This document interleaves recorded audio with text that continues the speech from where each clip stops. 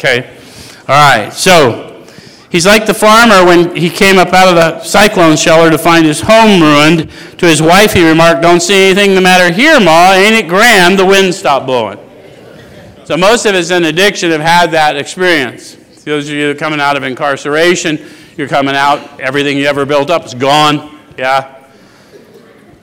And so it's not enough to acknowledge the storm. I've got to acknowledge the rebuild. I've got to perhaps ask for a little help. I've got to acknowledge the part I played. I've got to let go of who I've been and walk into who I hope to be. Yes? Okay. So yes, there's a long period of reconstruction ahead, and we must take the lead. So now that I've encountered power, I'm not leading the power, but I'm following the power, and as a result, people will follow me if I continue to move in that direction. Does it make sense? They're not following me, they're following this power that they encounter through me. So a remorseful mumbling that we're sorry won't fill the bill at all.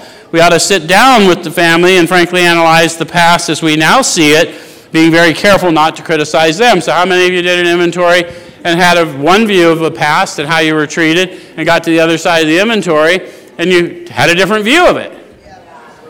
And there were some people that you had no part in the harm they did you, but if you got to a place where you could at least get into a forgiving spirit eventually, did you not get free?